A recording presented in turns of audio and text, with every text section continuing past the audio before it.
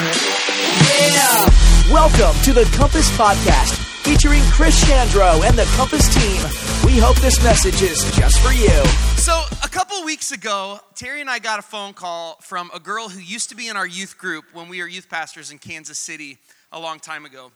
We met Lauren when she was 15 years old, and she just became one of our closest friends. Even then, we loved her so much. Our kids loved her, and so she's just a super dear friend. A couple weeks ago, she FaceTimed us from just a weird random rural road out in the middle of the country. It was very scenic and beautiful, but it was just kind of odd to be getting this FaceTime from her out there. And she gets us on the screen, and she says, hey, I just have an announcement I want to make to you guys. I want to tell you guys something. We're like, what? What is it? And she's like, I just got engaged. So literally, she FaceTimes us from the place where her boyfriend had taken her out to this beautiful scenic location, got down on one knee, put the ring on her finger, and asked her to marry him. And then she FaceTimed us immediately. It was so cool. I mean, just the best feeling in the world. For a couple reasons. One, because I was like, is this thing ever going to happen for her? So that was a relief. And then also because, like, being the first call on a big announcement like that, being the first call on just a big moment it was super cool and exciting. And I think that it's the last step in the process of her engagement that like finalized it. It was the announcement, right? Because, I mean, she got in the ring, she was engaged, but was she really engaged before she told people? Now, I don't know. You guys can tell me what you think. I mean, but think about it this way. So, like, if I asked Terry to marry me and I put the ring on her finger, and then the next morning she takes the ring off and puts it on the nightstand and goes to work and we don't tell anybody, are we engaged? Okay, somebody says, Missy's like, yes, you're engaged, zip this. I don't know, I kind of feel like the last step of the engagement is the most important. That's the announcement. And think about it this way, think about like other important events in life, how the announcement really kind of like makes it real, like it announces it to the world. It's the final step. Chad and Sophie Barth, our staff pastors at Nexus Church, a church that we planted a little over a year ago, and they just announced on Facebook with this beautiful picture montage that they are pregnant and having a baby. And it's the announcement, right, that finalizes it. You know, the picture of Chad kissing her stomach, which in any other context is just gross on Facebook. But like, it's real. And even before they put it on Facebook, when they told us, they didn't just be like, oh, hey, just so you know, we're pregnant. No, it was an announcement. It was like important. It was like, hey, we want to sit down and tell you something. And we're like, please not divorce, please not divorce. And it's like, we're pregnant. That was a joke. Chad and Sophie are never going to get divorced, just so you know that. But the announcement, even to us before the real announcement, it mattered. It was a big deal. A relationship. A dating relationship, it's not real until what? Until it's Facebook official, right? The announcement is the final and maybe, one of the key important steps in any sort of, event or thing that's going on. And I think it's because there's something about good news that makes it incomplete until it's announced. Something about exciting and great news that it's not formal, it's incomplete. There's something missing until it's actually shared. And it's the same with grace. We've been talking about grace over these last 5 weeks, and this is the last week of our Soul Set Free message series. And man, I tell you, if you have not heard any of this series, if you've missed some weeks, I would encourage you to go to our website and download the podcast, because this is probably one of the most transformative series that we've done. Because I believe this, when followers of Jesus can understand the true width and power and radical nature of God's grace, it can just transform everything for us. And if you're not a follower of Jesus and you're here today, like even for you, first of all, I'm thrilled you're here, but for you to understand, like, what is it that we, as followers of Jesus, believe about God's grace? I believe this. When you grasp that, you can understand that it can be transformative for your life as well. But I believe that the same thing about announcing big news and good news in people's lives, it's the same with grace. It's that the good news of God's grace is what God has done for us. This is what Romans chapter 10 says. It says, if you openly declare that Jesus is Lord and you believe in your heart that God raised him from the dead, you will be saved. For it's by believing in your heart that you are made right with God, and it's by openly declaring your faith that you are saved. For everyone who calls on the name of the Lord will be saved. That's the good news. That's the good news of God's grace. That all you have to do to be made right with God, all you have to do to be accepted by God is simply say yes to him. That's his offer of grace to you. That when you say yes to Jesus, when you put your trust in him, that now all of a sudden your entire past is just gone. All the things you've ever done, all the things you regret and are ashamed of, that when God looks at you now, he looks at you and he sees you just as if you had never sinned, you'd never done those things. And the coolest thing is he looks at you as if you're never going to sin again. Because of what Jesus did on the cross, that when God sees you, when God sees me, he sees us through the lenses of his son, Jesus. That is God's radical grace. That on your worst day, God looks at you and he sees the perfection of Jesus. And he loves you as if you were perfect like he loves Jesus. That's God's grace. That's the power of the good news. And the good news is that everyone has access to this by simply saying yes to what God has done and calling on the name of the Lord. So this is the best news ever, right? That's it. It's a good news.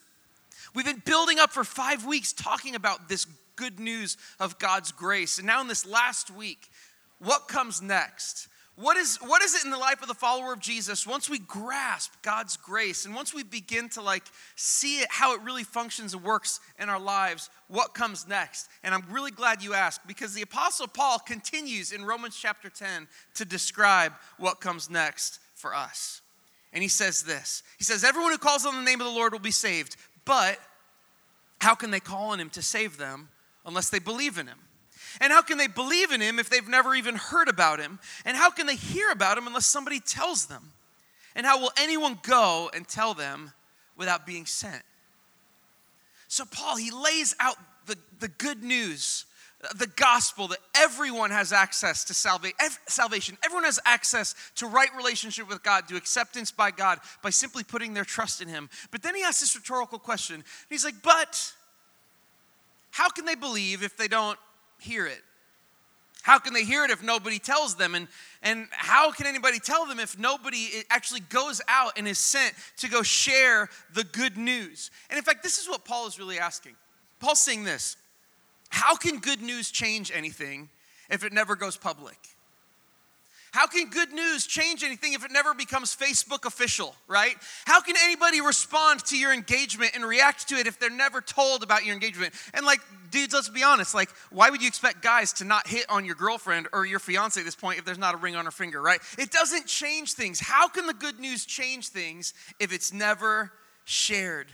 And here's the thing for those of us who are followers of Jesus.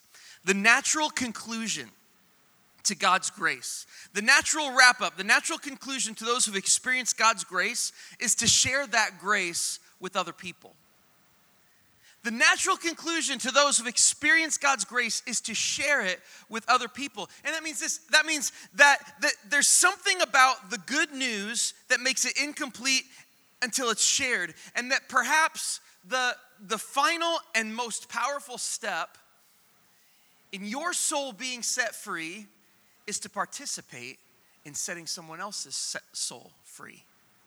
Does that make sense? One of the most powerful and important steps in your soul being completely set free by the power of God's grace is participating in setting someone else's soul free. So here's what I want to do. I know this. I grew up in church, and as I grew up in church, I heard so many times, you need to tell people about Jesus, you need to share your faith, you need to evangelize. And when I was in Bible college, we had a professor, and he taught a class that I was in called personal evangelism. And he used to get up in his suit. He was textbook TV evangelist guy. He had a suit, tie every day. He had the biggest, shiniest white teeth I've ever seen in my life. And he would get up and he'd say, students, you need to evangelize or fossilize. And I was like, I'll never forget that. Evangelize or fossilize. You can take that home with you. Tweet it. But my point is this: I grew up in church hearing you got to share your faith. You got to tell people about Jesus. You got to share your faith. And if I'm being totally honest, and I think probably some of you guys who are followers of Jesus are with me on this, I'm being totally honest, it was not easy. It was challenging. It was hard. There were a lot of things and a lot of reasons why I didn't do it very often. And it's not only the reasons we don't do it. I think sometimes we have reasons not to do it, and we'll talk about those in a second. I think we have reasons that exist that to do it that we don't necessarily understand or that we haven't processed or thought through. And that maybe for some of us who are Christians, we don't even actually see a huge mandate or importance in sharing Jesus. In fact, this is interesting. Statistically, that there's a huge portion of the church today, followers of Jesus, who don't believe that it is important to share their faith with other people. And they think that a relationship with Jesus is very personal for me, but that sharing it is not something that I should do or is important for me to do at all. And so here's what I want to do today in wrapping up this series, believing and starting off with this foundational point, that God's grace has transformed me, and that the final work of transformation God wants to do in me is to use me to transform someone else.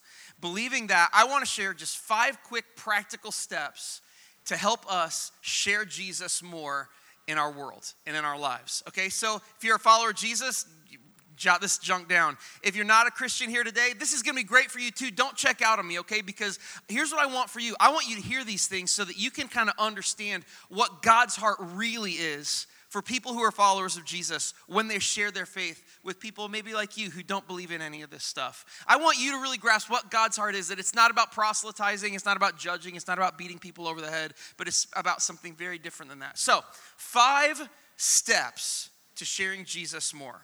And the first one that we can do is this, and that's just pray for people who don't know Jesus. Pray for people who don't know Jesus. All of us have had like someone in our lives who we were infatuated with, right? You're in junior high and you see that guy or girl and you're like, oh, well, she's cute. And I don't know her yet because we just started junior high together. I got junior hires in the room and they're like, oh, don't tell my secrets. But you see him and you're like, oh, I don't know her yet, but I want to. And so what do? You start to like figure out her class schedule. Like, what classes do I share with her? Is she in any activities? Is she in choir? Because maybe I could sing maybe if she's in choir. And so you start to like find out her interests and you start to think about it, right? You're like, oh man, she's so cute. What if I asked her out? Would she say yes? I don't know. Maybe start to get to know her friends and see what kind of friends she hangs out with. You just want to learn more about her. You want to know as much as you can about her life. I don't know if guys do this. Well, actually, maybe guys done this. You start writing her name with your last name. Or girls, maybe started writing, your name with his last name. And it's like you just start to, there's this weird like obsession that happens in your mind when you start to become infatuated with someone when you're young. Or maybe not so young. You know what I'm saying? And so as that process continues, there reaches this point where you've obsessed and you've thought about it so much that eventually it has to lead to the moment where you talk to them. And maybe you write the note, do you like me, yes or no? Or will you go out with me? And it's like, yes. I don't even know what go out means. You never go out in junior high. In fact, you probably never even have a single conversation after that note is filled out, but it's like, we are going out. And so all of that obsession, it starts with infatuation, and then you just think about it, and you think about it, and you think about it, and you think about them, and you think about them, and then finally it becomes action. You ask them out, and they obviously say yes. Here's the thing, is that this is a great example of what it looks like and what happens in our lives when we begin to pray for people who we know who don't know Jesus. You see, we begin, rather than just having them in our lives, we begin thinking about them. And we begin thinking about, what does their life look like? What's going on in their life? How does my relationship with them impact their life? And how could their life be better if Jesus was in it? And as we pray for them, they begin to fill our thoughts and we begin to obsess about them a little bit like, man, God could do amazing things in their lives if they just invited him in. He could transform them, he could change them. And as that process of thinking about them and thinking on them continues as we pray for them, it eventually reaches the point where the thought and the prayer become action. And so just praying for people puts them on your heart, puts them on your mind until the point where you actually take a step into telling them about Jesus. Thought becomes action. And then there's also this really cool added benefit that prayer works. And so sometimes when you pray for someone, for God to do something in their life, you begin to see the Spirit of God move in their life and the Spirit of God move in your life, and opportunities come up where you begin to have conversations that really didn't have much to do with you trying that hard and had everything to do with you saying, God, give me an opportunity to talk to them. And then the next thing you find out, you're both stuck in the elevator at work for 20 minutes. Go figure. This is what Paul writes about this in 1 Timothy. He's writing a letter to his protege, Timothy, teaching him and encouraging him on how to share his faith. And he says, I urge you, first of all, to pray for all people. This is good and pleases God our Savior, who wants everyone to be saved and to understand the truth. This is why you need to pray for people, because God wants them to be saved, and prayer will make a difference. He says this again in Romans 10, chapter 10, verse 1, which is just the beginning of the passage we looked at earlier.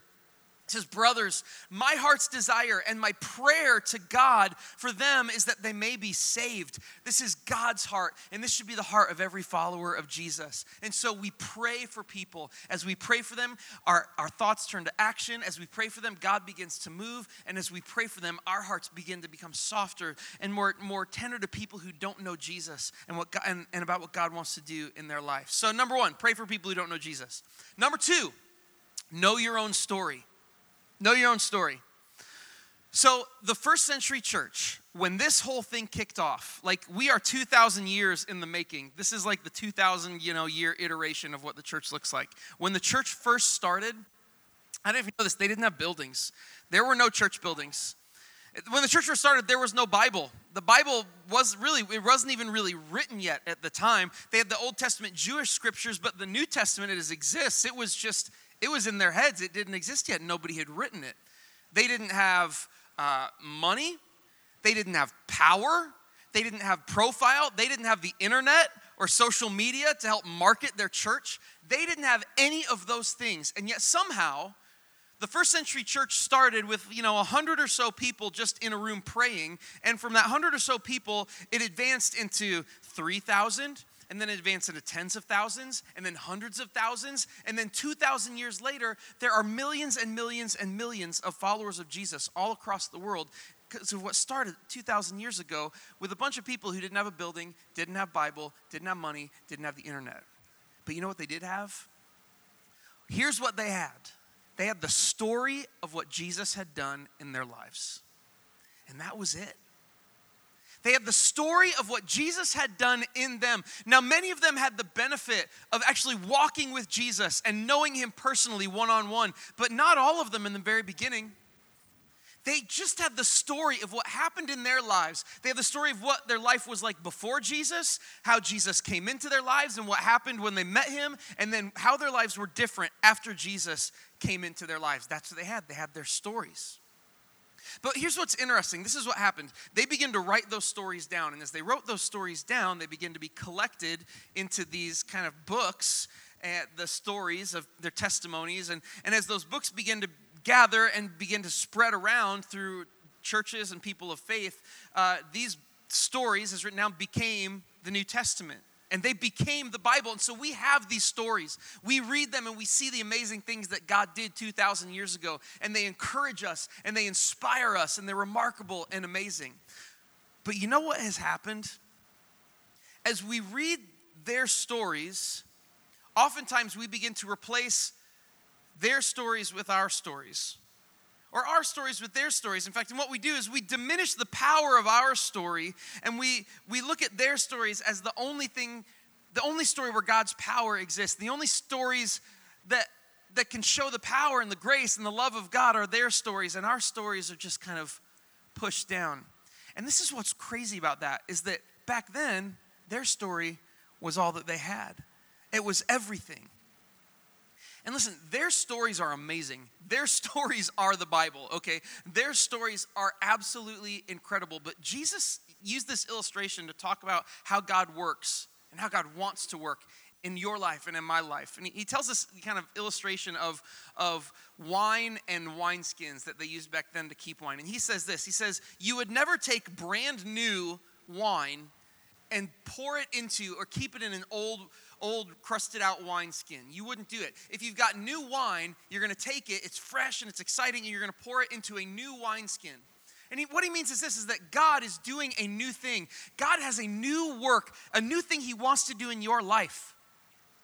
There's something exciting and thrilling that God has for you. And that God is not interested in doing this new thing by pouring it into the old stories of people who already lived it out. He wants to pour it into the people who are living now. God wants to write a story out of your life and use that story to make a difference in exactly the same way He's used their stories to make a difference for thousands of years. There's power in your story. Look at what Peter says in 1 Peter 3:15. And Peter was Jesus' closest disciple, one of his closest friends. And this is what Peter says. He says, if someone asks you about your hope as a believer, always be ready to explain it. And again, who was Peter writing to? He wasn't writing to people who were like going through Bible studies. They didn't have the Bible. What did they have to explain their hope in Jesus? They have the story of what God had done in their life. People who don't know and don't trust and don't believe in the Bible, we all have people like that in our lives, right? You might even be in this room. You might be a person who's like, Bible, I don't believe it. There's people who don't believe, don't know, don't trust the Bible. And those people in your life are never going to be moved by the story of Jonah and the whale. Those people are never going to be moved by, the story out of the book of Acts about how a blind man was healed. And do you know why they're never going to be moved by that? Because they don't believe it. And really to them, there's no reason for them to believe those things. But you know what they can't argue? You know what they can't tear down? And let me tell you this is not even confrontational like us against them, because that is not it. I'm saying, you know what? They don't even want to tear down your story of what God has done in your life. Because what God's doing in you today is every bit as powerful as all of the things that God did in the Apostle Paul's life, everything that God did in the disciples' lives 2,000 years ago, and all of the stories that you read in the New Testament. And people who don't have any reason to trust or believe the Bible, when you tell them your story about what your life was like before Jesus, about how Jesus came into your life, and about how now what your life is like, not only do they not want to tear that down, but the credibility that they have in relationship with you can connect with them in ways that the Bible stories of old can't.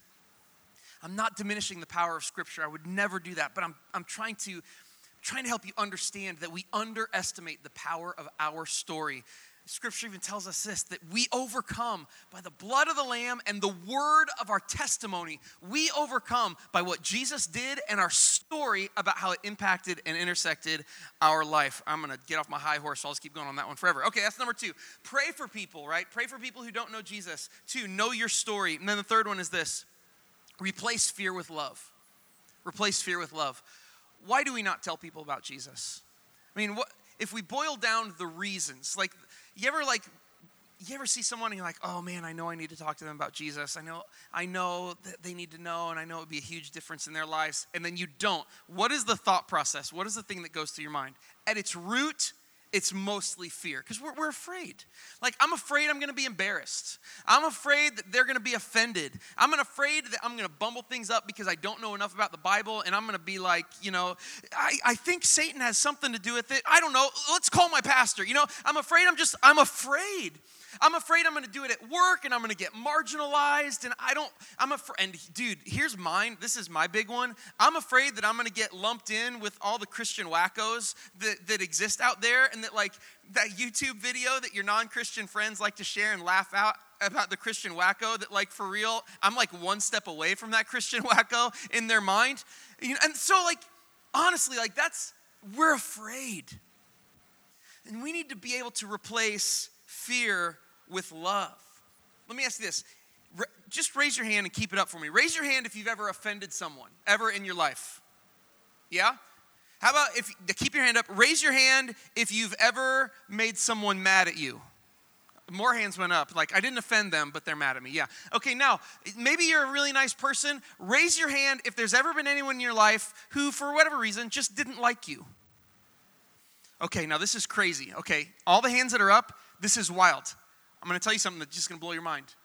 Everyone who's offended someone, who had someone mad at them, or had someone didn't like them, you guys survived. You're all still alive. You made it. You did it. It didn't kill you, right? Yeah, give yourselves a hand. We got a room full of survivors in here, right? Someone was mad at you and you made it. Now, I'm not trying to like make light of that because I know there's some offenses that are like really hurtful and like there's some things that some of us have things we raised our hand for and we're like, I have to work through that and it's really deep and painful. But like I would be willing to bet that 80% of us, when we raised our hand and we thought about the person who was mad at us or the person we offended or the person who doesn't like us, I bet that 80% of us are like, oh man, that's a funny story. I should tell someone that because that makes me laugh, right? Because here's the thing, in the moment, it was devastating. In the moment, it was horrifying. In the moment, the fear of offending someone or them being mad at you was crippling and paralyzing.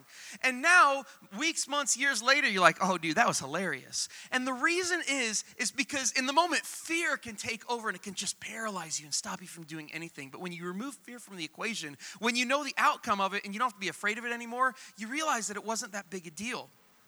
So how do we take fear out of the equation when it comes to telling people about Jesus? How do we remove fear from situations and circumstances where we're just like, I know that person needs Jesus in their life, but I'm afraid I can't do it. Well, let me just ask you this question. Parents, have you ever done something to your kids or made them do something that made them mad? But you knew it was what was best for them? Like, parents laugh, you're like, duh, I make my kids mad literally every day. But you do it because you love them. Like, you do these things that make them mad because you love them and you want what's best in their lives. My kids have these restrictions on their phone. And I can control it from my phone. So I can shut down their apps. I can turn their phones off. I can control the amount of time they spend doing things. Parents, talk to me afterwards. I'll hook you up. It's awesome. But you know what my kids do? They hate it. They hate it. And like, seriously, like there's one of my kids in particular. If I go to this child and I'm just like, hey, can I look at your phone?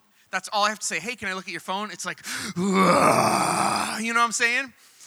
And it makes them mad. But listen, I don't care. I'm doing it because I love them. I want to protect them from things that can hurt them on the internet and things that they have access to all the time. I want to protect them from pornography. I want to protect them from predators. I want to protect them from online bullying and just exposure to things that could warp and twist their minds and their thought processes up. I'm protecting them from that stuff. And so I'm not afraid of my kids being mad at me because I love them and I'm acting out of love. And as followers of Jesus, listen, God has done something in our lives. God's grace to me is the best thing that ever happened to me, okay? This is not about judgment, about someone being bad and me being good, not in the least. God's grace in my life is the best thing that ever happened to me, and it transformed me and changed my life. And if I believe that God did it for me and he wants to do it for them, then out of love, I cannot let fear stop me if I believe that God's grace could do something remarkable and transformative in that person's life.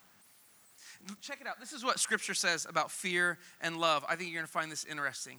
1 John 4:18 says, there is no fear in love, but perfect love casts out all fear. So we already know that the antidote to fear of telling people about Jesus is to shift our mindset from one of fear to recognizing, I love this person, I want what's best for them. But check this out. 2 Timothy 1:7-8. For God has not given us a spirit of fear and timidity, but of power, love, and self-discipline. Now, we hear that verse a lot, and we use that verse a lot. You know, my kids, there's a monster in their closet. You know what, it's okay. God didn't give us a spirit of fear. You know, don't be afraid of the monster. You know, our bank account is low, and it's like, oh my gosh, everything's going to fall apart. I'm going to, lose everything. They're going to take my car back. You know what, it's okay. God hasn't given us a spirit of fear. Don't be afraid. Trust. But look at the specific context that Paul writes this passage. Look at what he's exactly specifically talking about. God hasn't given us a spirit of fear and timidity, but of power, love, and self-discipline. So, because of that, never be ashamed to tell others about our Lord. Never be ashamed to tell people about Jesus, is what Paul is saying. Paul's saying, I know sometimes you can be afraid, but God didn't give us a spirit of fear when it comes to telling people about Jesus. He gave us a spirit of power and love. And when we replace fear with love, all of a sudden it transforms everything. If you believe that the power of grace has set your soul free and that it can do the same for people who will believe in Jesus, then that love requires you to tell those people about Jesus. And fear will never stop you. All right, number 4. And this one, I think this one is a little tougher. I'm not sure, but I think this one might be a little sticky for some people. And it's this. Number 4, in order to tell people more about Jesus, we need to assume their brokenness. We need to assume their brokenness. Now, I know that sounds really judgy, right? It sounds like that's judging other people. Let me explain. So if I'm in the emergency room and I'm sitting in the chair and I see, a handful of people streaming in and they're going up to the front desk, checking in, and then they're sitting in a chair next to me, based on the context of where I'm at, it's safe to assume that they are either sick or injured, correct? Context tells me that if they're coming into the emergency room, that they're probably sick or injured. It's contextual. It just makes sense. And if I'm sitting in a restaurant and I see people coming in and making reservations, context tells me that it's safe to assume that most of those people are hungry. If I am at ISU and I'm in a classroom and I'm sitting up at the top corner and I see a bunch of young people in their 20s sitting in seats listening to a professor speak, context tells me that it's safe to assume that they are what? Students. I was expecting someone to say drunk, but nobody did. Good for you. It's safe to assume based on the context that they are students. And grace has given us a context clue to the status and the nature of people's brokenness. And it's Romans 3 says this is what Paul writes. He says, "For everyone has sinned. We all fall short of God's glorious standard." Everyone has sinned. I'm in everyone. You are in everyone. We all are under that category. And this is not a judgment. This is not a determination of someone's value or worth or goodness.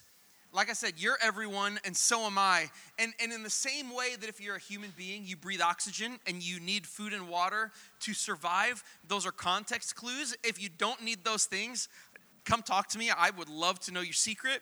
But if in the same way that if you're human and you need those things, it's safe for me to assume that if you are a human being, that you have spiritual brokenness. Because I have it. We all have it.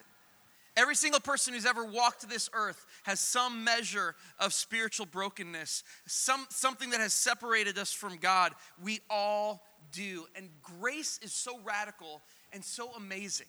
Because grace sets the context for us and it tells us that we're all broken. Because grace comes in to make us all right and to make us all good and all accepted by God. Because grace says this, it doesn't matter how good your good is or how bad your bad is, we all have spiritual brokenness. And so grace has to come in and make us right. And Jesus says, it doesn't matter how good your good is or how bad your bad is, you have spiritual brokenness, so I have to come in and make it right so that you can be connected to your loving and heavenly Father.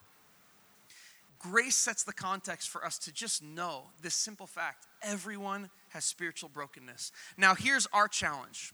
Okay, our challenge is this, is that our natural default as people is that we do make judgments. We do judge people based on outward appearance. And if I said, man, I want you to picture someone who just really needs Jesus. I mean, there's things that we're naturally going to default to, right? The image in our mind, I guarantee you that when I say, man, picture someone who just really needs Jesus, probably that person does not have a really nice clothes. They probably don't drive a really nice car and live in a beautiful house. They probably don't have incredible pictures of their family and their spouse up on Facebook. They probably don't have a big full bank account when I say picture someone who really desperately needs Jesus. Here's an interesting fact. Did you know that the most under-evangelized group in the United States when it comes to people being told about Jesus are people who are wealthy? And the reason is because we make judgments. We look at someone like, man, nice clothes, nice car, nice job, nice family, cute kids. They probably don't need Jesus. They probably don't need me to tell them about Jesus because they're good. Oh, this person at work, they're sharp, they're kind, they're always nice, they never complain, they always look like they got all their stuff together. They probably don't need me to tell them about Jesus. And so because we make a judgment, instead of assuming that everyone has brokenness, assuming that everyone needs Jesus to change and transform their lives, we miss out on our opportunity to share Jesus with people.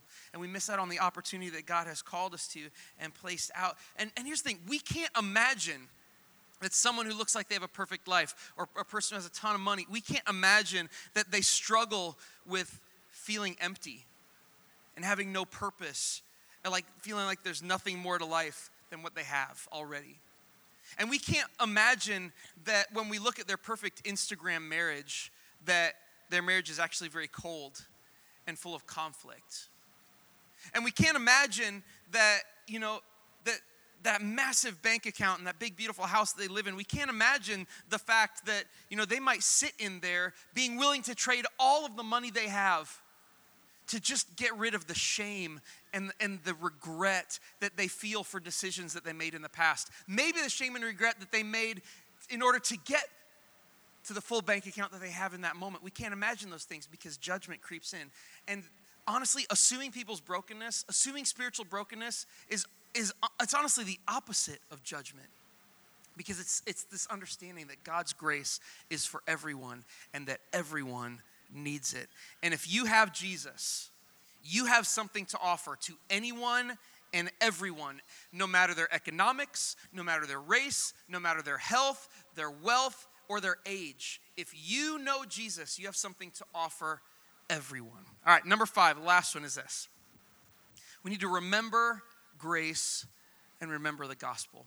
Paul writes this to Timothy. He says, always remember that Jesus Christ, a descendant of King David, was raised from the dead. This is the good news I preach. Always remember what Jesus did. Always, every day when you get up, remember what God has done for you. Remember your life before. This is why it's so important to know your story. Remember what God has done for you. And if we keep in the front of our minds what God has done for us and we remember his grace, then it's so easy to have it available and ready to share with other people. Remind yourself every day of the good news and what it did for you. Remind each other. Man, when you're in your small group, at the end of every small group, we take up prayer requests, right? What if at the end of every small group we did this? We said, man, you remember what God has done for me? God changed my life. I don't ever want to forget that. God changed your life. And then how about if we did this? Who are you talking to about Jesus? Who are you praying for? Who is in your life? Can I pray for you that God will give you opportunity to share his love and his mercy and his grace with, to share the gospel with? We hold the good news, the power of God at work. We hold it close. In fact, the very first passage that we started off this entire message series with is the passage we're going to end it with, because I think it is just the center and the heart of everything that Paul was trying to communicate in the book of Romans and to us in understanding and remembering the power of God's grace. And he says this in Romans 1:16, "For I am not ashamed of this good news about Christ. It is the power of God at work, saving everyone who believes." We hold the good news, God's grace, this message. We hold it close. We're not ashamed of it. We're not afraid to share it. We stand on it. Why? Because this is the power of God at work in my life. This message, the gospel, God's grace, and it is the power of God at work to save everyone who believes it. To save the people you work with and you go to school with. To save your family and your friends. The gospel of God's grace. It's the power of God at work. Thank you for joining us at Compass. We hope you enjoyed this podcast. If you have any questions about Compass or this message, contact us at our website, www.compassbn.com.